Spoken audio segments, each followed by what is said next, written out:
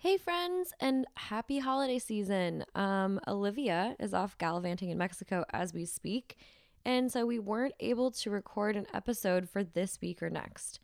And instead, we thought, why not share with you something from a little bit of a different archive, my old podcast, instead of a rerun. So, if you've been following along in my journey, my last 6 to 7 numbers have all happened around the time when I was having my quarter life crisis in the form of a podcast called The Millennial Search for Meaning, LOL. The episode I'm sharing today is about something you might be interested in because you listen to this podcast: millennial perspectives on love. I hadn't listened to the podcast in years until yesterday, and it's really funny now, about 7 years later, hearing this younger version of myself, but also of our generation, because I have clips in there from other people who were kind of also exploring the concept of love, which is most of us. So yeah, I definitely had to laugh at my cunty side being caught on tape while I was on a quote unquote date with a friend of mine. Trust me, there was more to that story.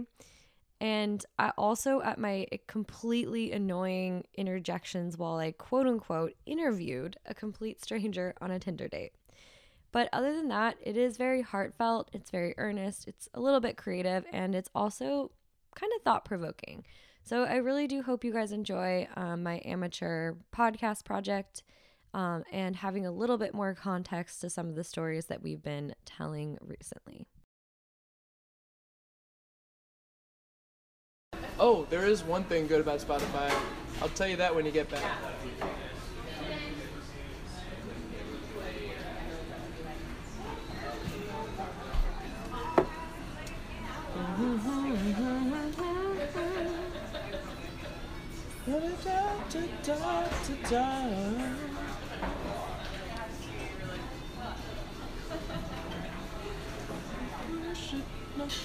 Let it happen naturally. It will surely happen if love was meant to be.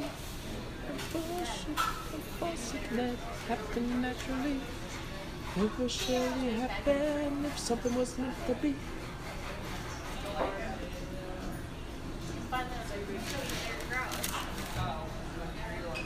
I'm glad I did this today.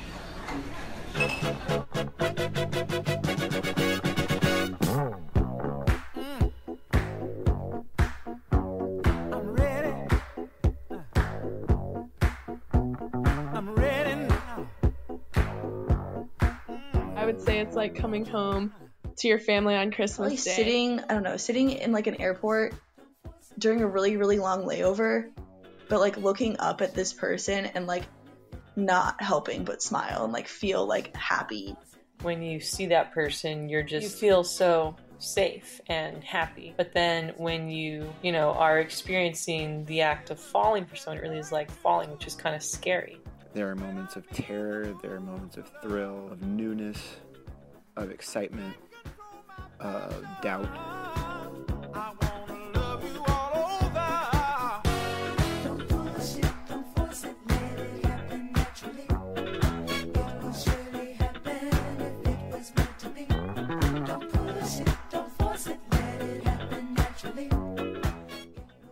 Hey, it's Mariah, and this is the Millennial Search for Meaning. As usual, this podcast contains adult themes and language.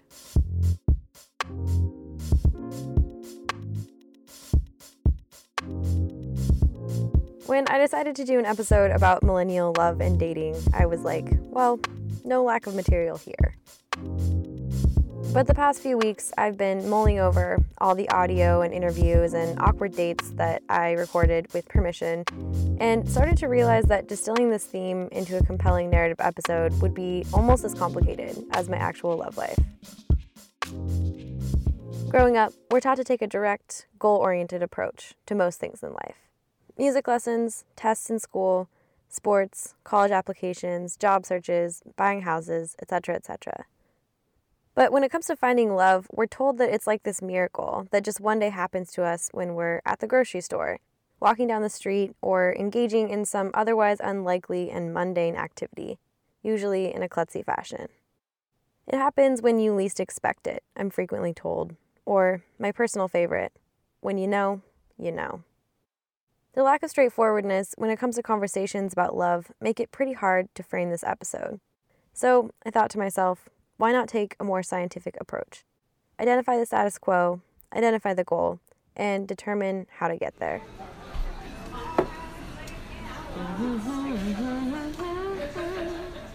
Chapter 1, the status quo. With Pandora, it's about, this is the bands that I like. Let's hear bands that are like them. With Spotify, it's Spotify has these the are options. What? Spotify has the option. You can listen to radio from each artist, and it also creates a playlist for you that shows you new music. So I listen to new music through Spotify. I'm not just like, oh, I like these guys. I'm like, I like these guys. What else is like there out there that's like these guys? I do Spotify for, I mean, like, Spotify was around after Pandora, and like, I just Googled, I wanted to listen to the radio one day on the internet. I'm like, internet radio. And then Pandora was the first thing that came up, and that was like in 2006. And then like Incubus, Beck, and Modest Mouse were like the first 3 bands on there. And then like through that, I'm just like, ooh, I like this band, make a station out of that. And then that's just grown from there. Yeah, I can see if it's like all your favorite stations are already sort of like... I'd say I'm a pretty average millennial. 25, no kids. I have a bachelor's degree, but I'm still thinking about applying to grad school. I'm focused on building a career, but I don't own a house. I've moved around a fair amount and don't really know where I'll be a few months from now. I'm about as single and unattached as it gets. Honestly, I like dating, for the most part. You get to be open to anything, meet new people, try new things, and have poignant conversations, like this one. And, like, I thumbs down so many shit, and I thumbs up and bookmarked and made so many stations and like made so many seeds. No, but I'm in not knocking Spotify, for that, it's like, oh, I have never heard of them. Let's like hear what they have on Spotify, like because you can click on you a can put song together. and specifically. That's cool. Yeah, I don't really care, honestly. I mean, You're judging. it's no, it sounds like you're doing what's working for you, and that's awesome. Yeah, it's pretty cool. Like going into this heated debate, and I'm just like, I give 0 points. You're so passionate. I'll be the first to admit that I'm not the sweetest, most accommodating date ever. And while there are many factors that go into dating, like personality, timing, chemistry, etc., I think my laissez-faire attitude has a lot to do with the fact that I'm focused on making my own dreams happen at this phase in my life. In a society where individualism is highly valued, my hypothesis is that we're a generation that places an even higher premium on individualism and on our own success. We want it all, and we don't want to compromise. To get the real read on millennial dating, though, I decided to call in an expert, someone much more seasoned than myself, my best friend, Morgan Anderson. Morgan is 27, and aside from being 6 months away from finishing her doctoral degree in psychology, she's one person I know who has always been up to speed on the latest dating trends. Like calling someone your significant other, like people are scared of that in our generation. Because I think it's because it shuts out other opportunities, and people are always looking for the next opportunity because there's so many. I think you're right, and I think we could get really far into this. First of all, I want to kind of set the scene a little bit, though. Okay. So I wanted to talk to you for a couple of different reasons. First reason is you've dated a lot of people. Why do you think that is?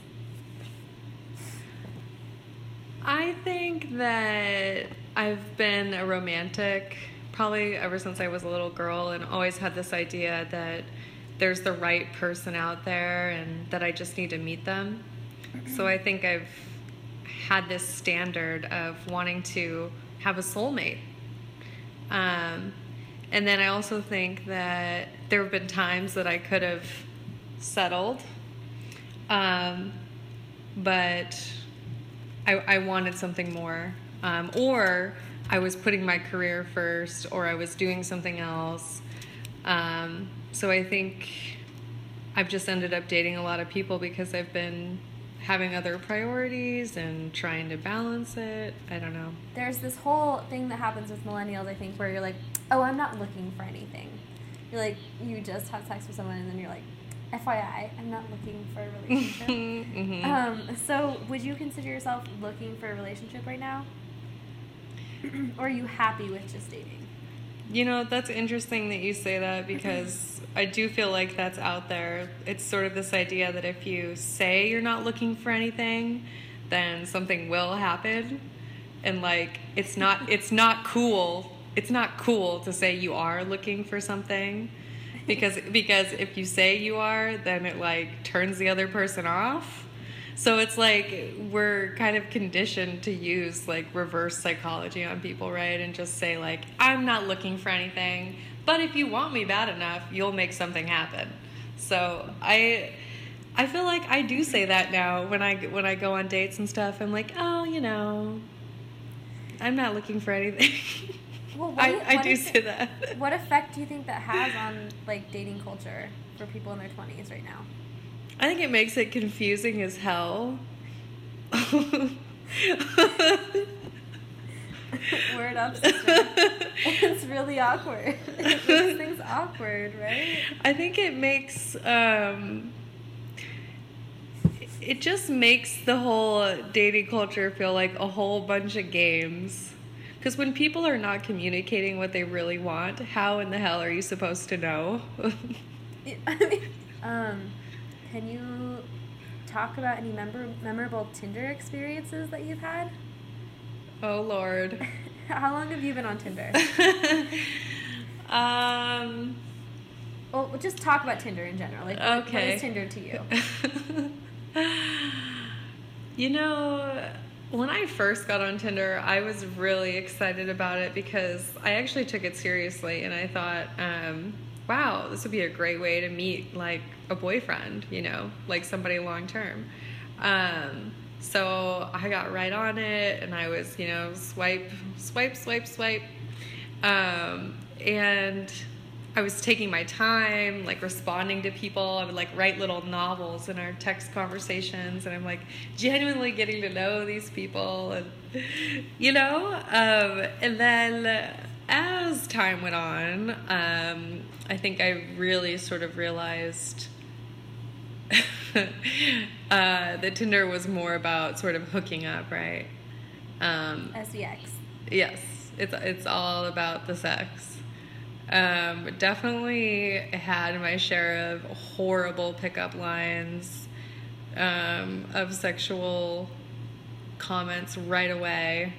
It's not. Well, I want to know what you think that the whole Tinder scene says about dating today.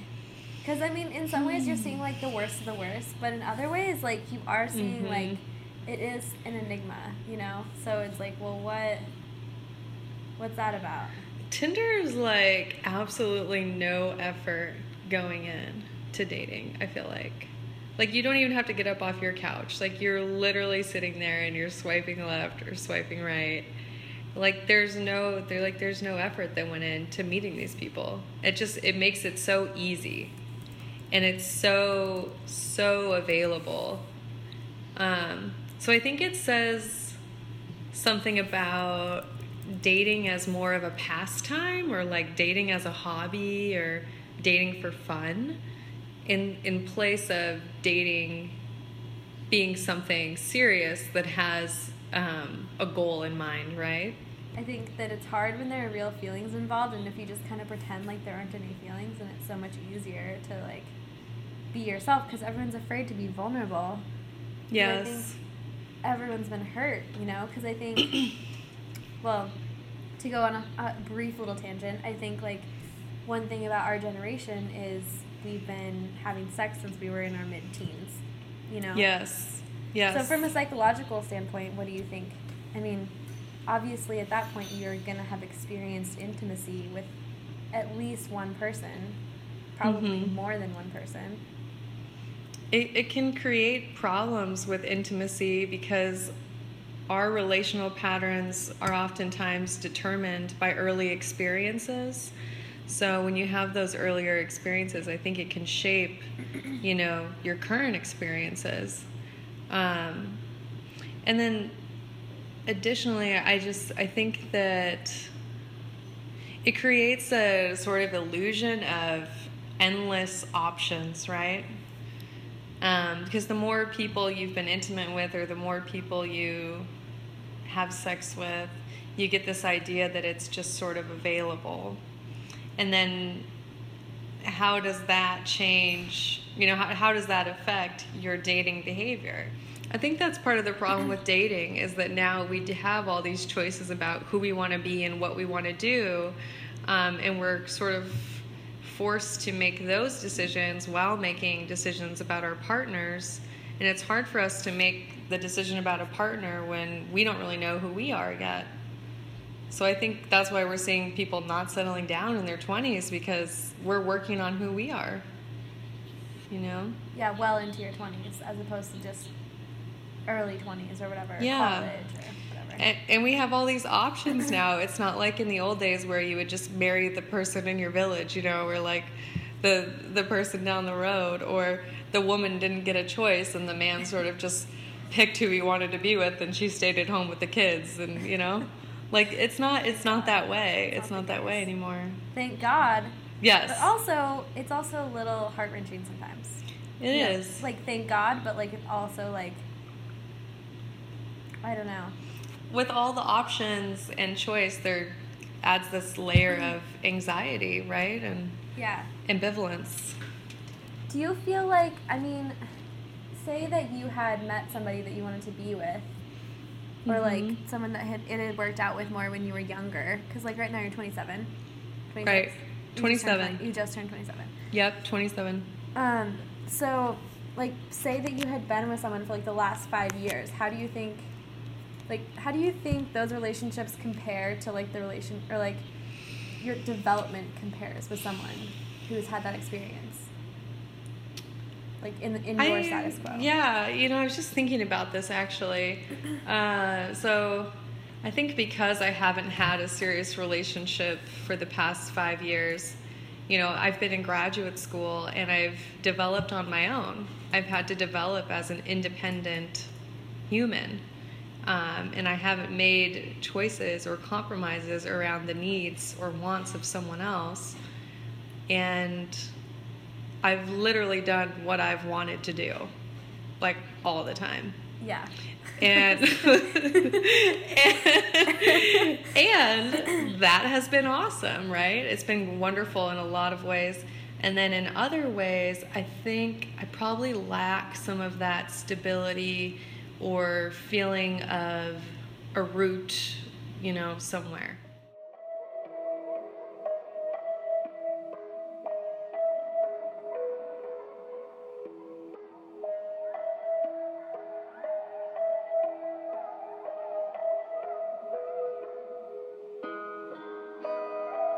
Having the support of someone in that unconditional love is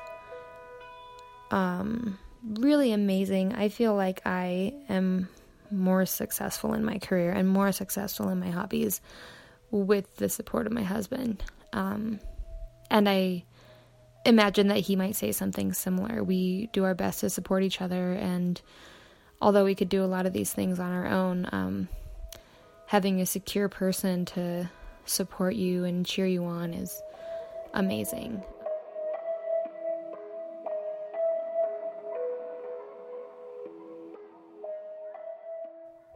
Chapter 2, The Goal.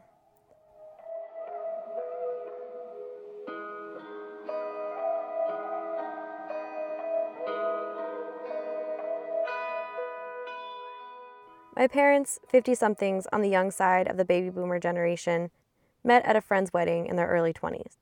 After a few weeks of phone calls between their respective landlines, they eventually got together for a first date. A year later, they were engaged. Right now, I'm 3 years older than they were when they first met. But even if I did meet the right person, I'm still a long way from marriage. Times have changed, and my career and personal growth are priorities right now. I've learned from personal experience that it's hard to be in a relationship unless you're satisfied with your own life, even without that person in it.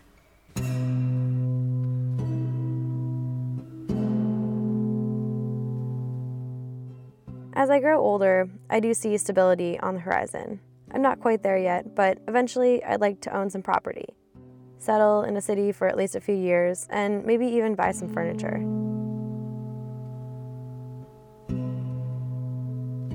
Of course, I do want a life partner. But there's a part of me that is just unsure about what the parameters of this would be. My parents were able to follow a traditional blueprint. I'm just not so sure what my blueprint would look like. On my way through Portland, I decided to do a little Tinder research for the podcast, which led me to a tavern in Southeast Portland and to subject number 2. So, do you Tind frequently?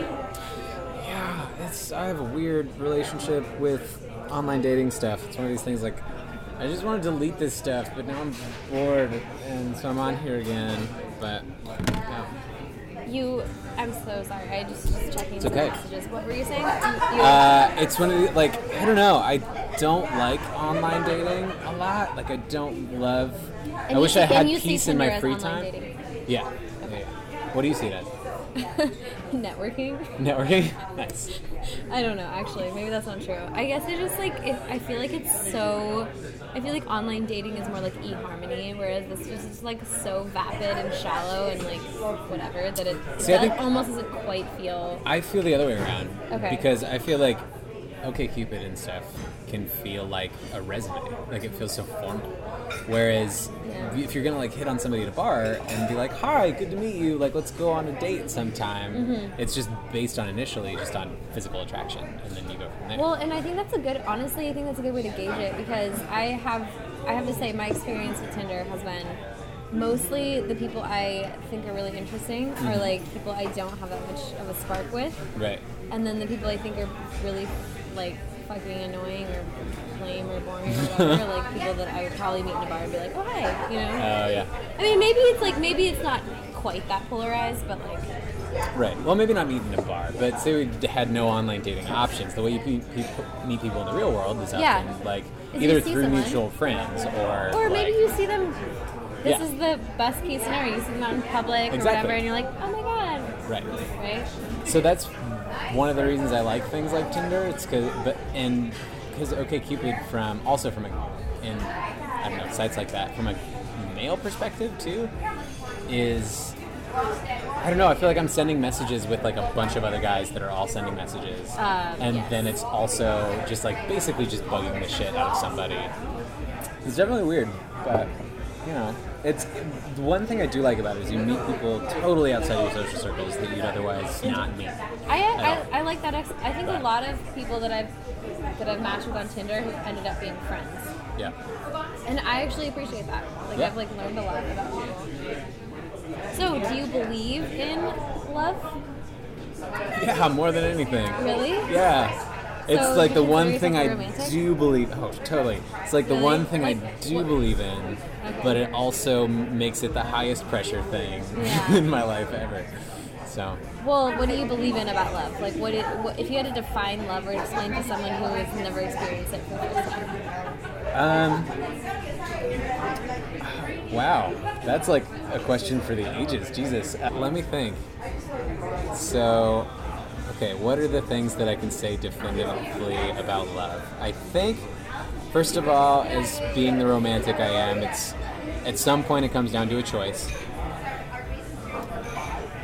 But sometimes it's also not a choice at all either. Like it exists sometimes within. You like between you're like, those this is two bad things. for me, but then you do it anyway. Well, and it's just because two people love each other doesn't mean they're good for each other. And just because two people are good for each other doesn't mean they love each other. So, and then I think we put too much pressure on it as a society, like romantic love or not. Like, saying I love you in a relationship is such like a big step these days, you know, like there's all this pressure on it. And I wish I could say I love you to everybody in my life all the time. I do. And even like but when you're in a relationship, it takes on that much more weight.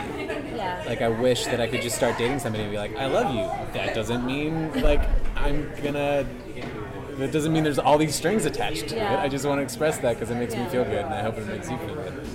Have you ever like woken up the next day after like hooking up with someone and been like, just so you know, I'm not looking for a relationship? I mean, not the next day. I don't think. No. Okay. Yeah. Have you ever like said that to somebody though? use that as like No, excuse. No, because as like an excuse. I don't know. No. I'm just curious if you ever said that. Just we'll leave it at that. I don't think I've ever said I'm not looking, because it would just be an outright lie. Like, ultimately, I am looking for a relationship. That doesn't mean that this is it. I mean, I'm looking for like a partner in crime, essentially. What does that look like logistically? If you had to like describe it, like say I don't know the term partner. Well, one of us is the driver, the other one robs the bank. I guess. Okay. Sounds like a very close relationship. No, I don't know. I'm trying. I don't know what that looks like, and I think that's the weird thing.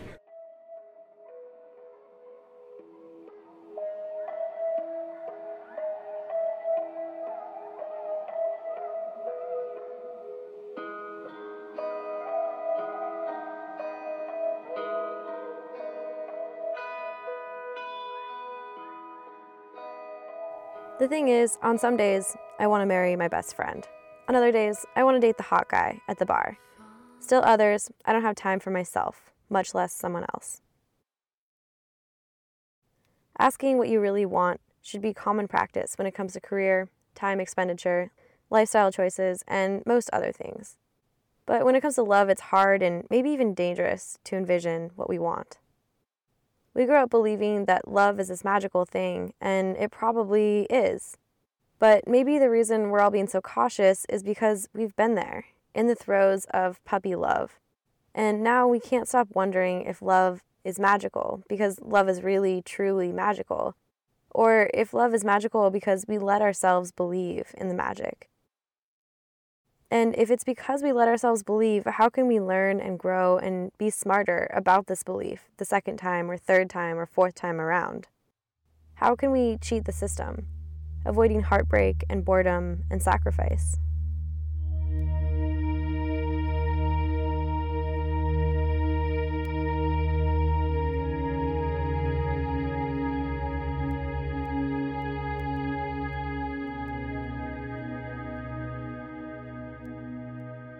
My personal ideal relationship would be traditional, but open to conversation. I have never been poly, but I have many friends who are, and I truly believe that you don't necessarily have one soulmate.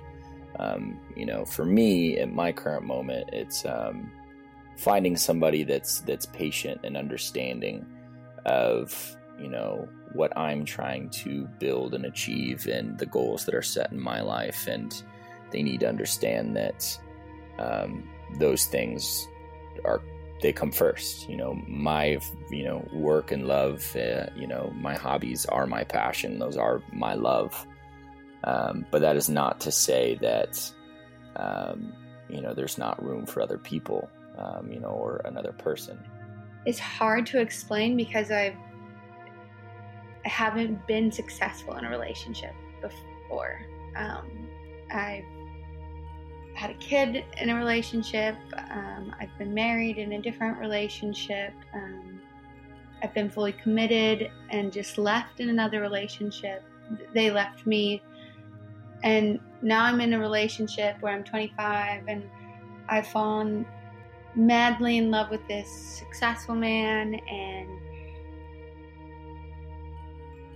he doesn't feel that same way for me. And so I guess an ideal relationship for me, the only word that comes to mind is communication. Like, that is the only word that comes to mind in a ideal relationship. I currently live in New York City, and my career is everything. It's everything to everybody out here. But I have this internal clock that just is dying for a baby. Like, I see kids all the time. I watch my friends' kids whenever I possibly can.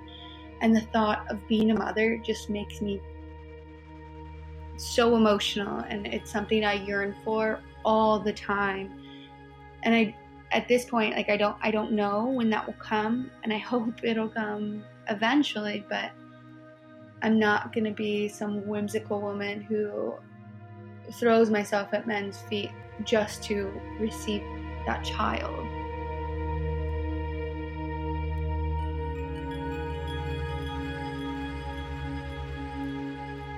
Chapter 3, Getting There.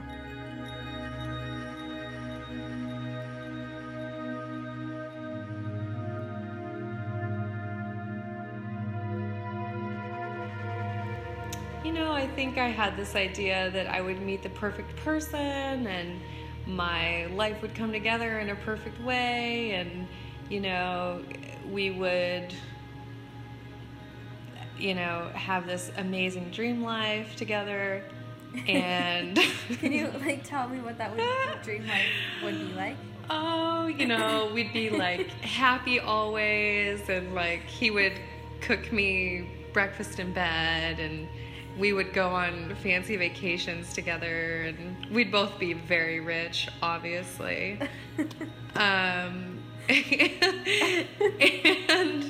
you know, he would love me, like, even when I would, like, had my, you know, period or I was a mess, he would just tell me I'm beautiful and, you know, things like that. Oh, and he'd get along with my family perfectly, and, you know, he'd be over 6 foot, and, you know, all of these things come together to form this idea. But so yeah, I think now I realize that instead of putting so much emphasis on finding that one person, that I've more worked on creating my life the way that I want it, you know, and like focused on myself, and sort of lowered my expectations in terms of what I'm looking for, because I see that another person is not the key to that dream life, right? Right. You're complementing each other. Yeah. I want to posit you one last question in this sort of frame of mind, and then the next time we talk, we can maybe talk a little bit more casually about that. Perfect.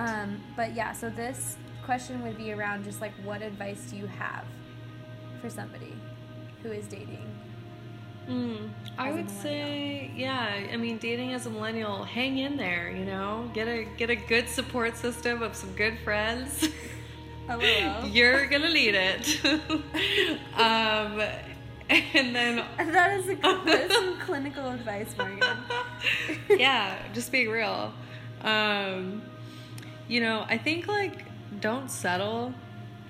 If you have expectations coming from other people or from society, just ignore it. Listen to what you want, you know? And ask yourself what you want, and then know what you want. And don't settle for anything less. I promised you science, but I honestly can't deliver. Painting with broad strokes, we now have at least a general idea of the current mid-20s dating scene. We're casual, less enthusiastic about lifelong commitment, and more protective of our personal space. But at some point, even we, members of the so-called selfish generation, want to find love. We just don't know what it would look like, or when exactly that will be.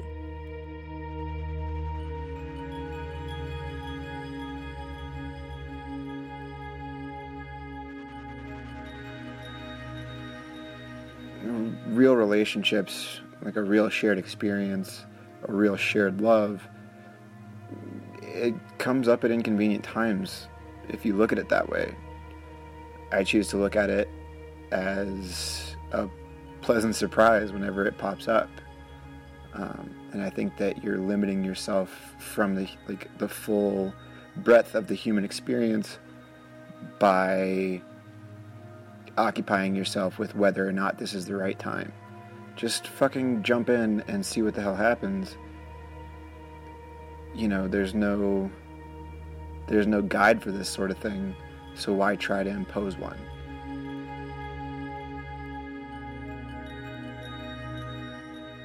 Love isn't science or strategy or some weird religion. It's not something that you can plan. And maybe that's what makes it superlative. It's untamable, surprising, a reminder that there's only so much you can control.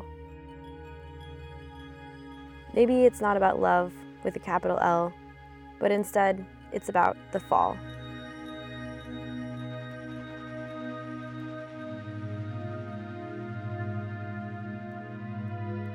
You have to choose it over and over again. We have to choose authenticity. We have to choose being true to ourselves and being true to what we really want. And we have to choose to be honest with ourselves and be vulnerable enough to actually explore. To actually explore and ask ourselves, like, why do I have this initial reaction? Why do I feel this way? Why am I in this position? Why do I want these things? Continuing to do this thing, or why am I stopping? Yeah, exactly. But I think that sense of the fact that you can control everything, like, to me, feels kind of like sometimes I have to let go, because Jesus, take the I'm wheel.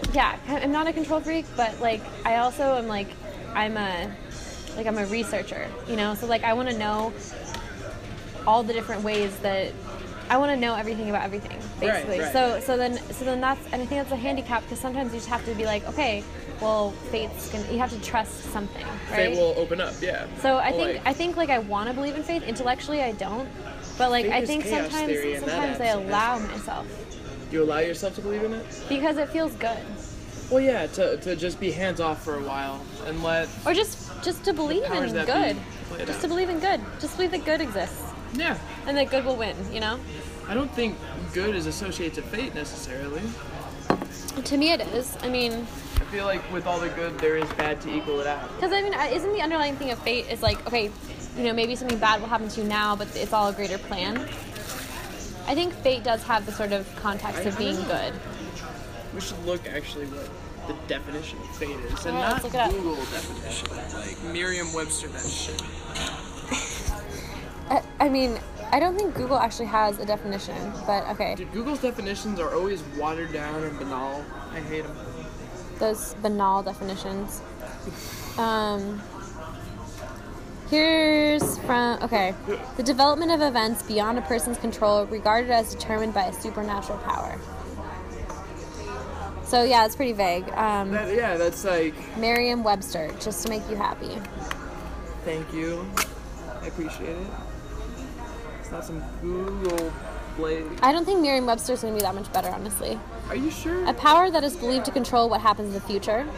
The thing that will happen to a person or thing, the future that someone or something will have. By this definition, it's pretty hard to avoid fate, because everyone has a future. Like anxiety? You might feel your heart beating faster or feeling like it's like swelling. Love is like what makes us like human. Yeah, and, like, love it is what connects makes us. us human. Okay. We're almost at 5 minutes. Love you. Bye.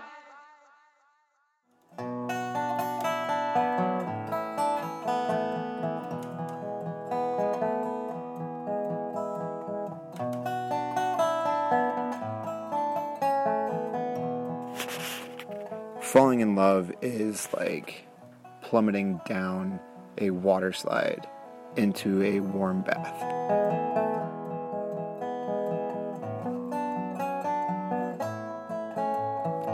If you can win the fight against that thing that we're all so fucking scared of, vulnerability, if you can open yourself up and accept vulnerability as something that is wonderful and something that actually displays strength, then you reach the prize at the end of the water slide, the warm bath, where you settle into a comfortable, renewing, revitalizing, shared experience with another human being.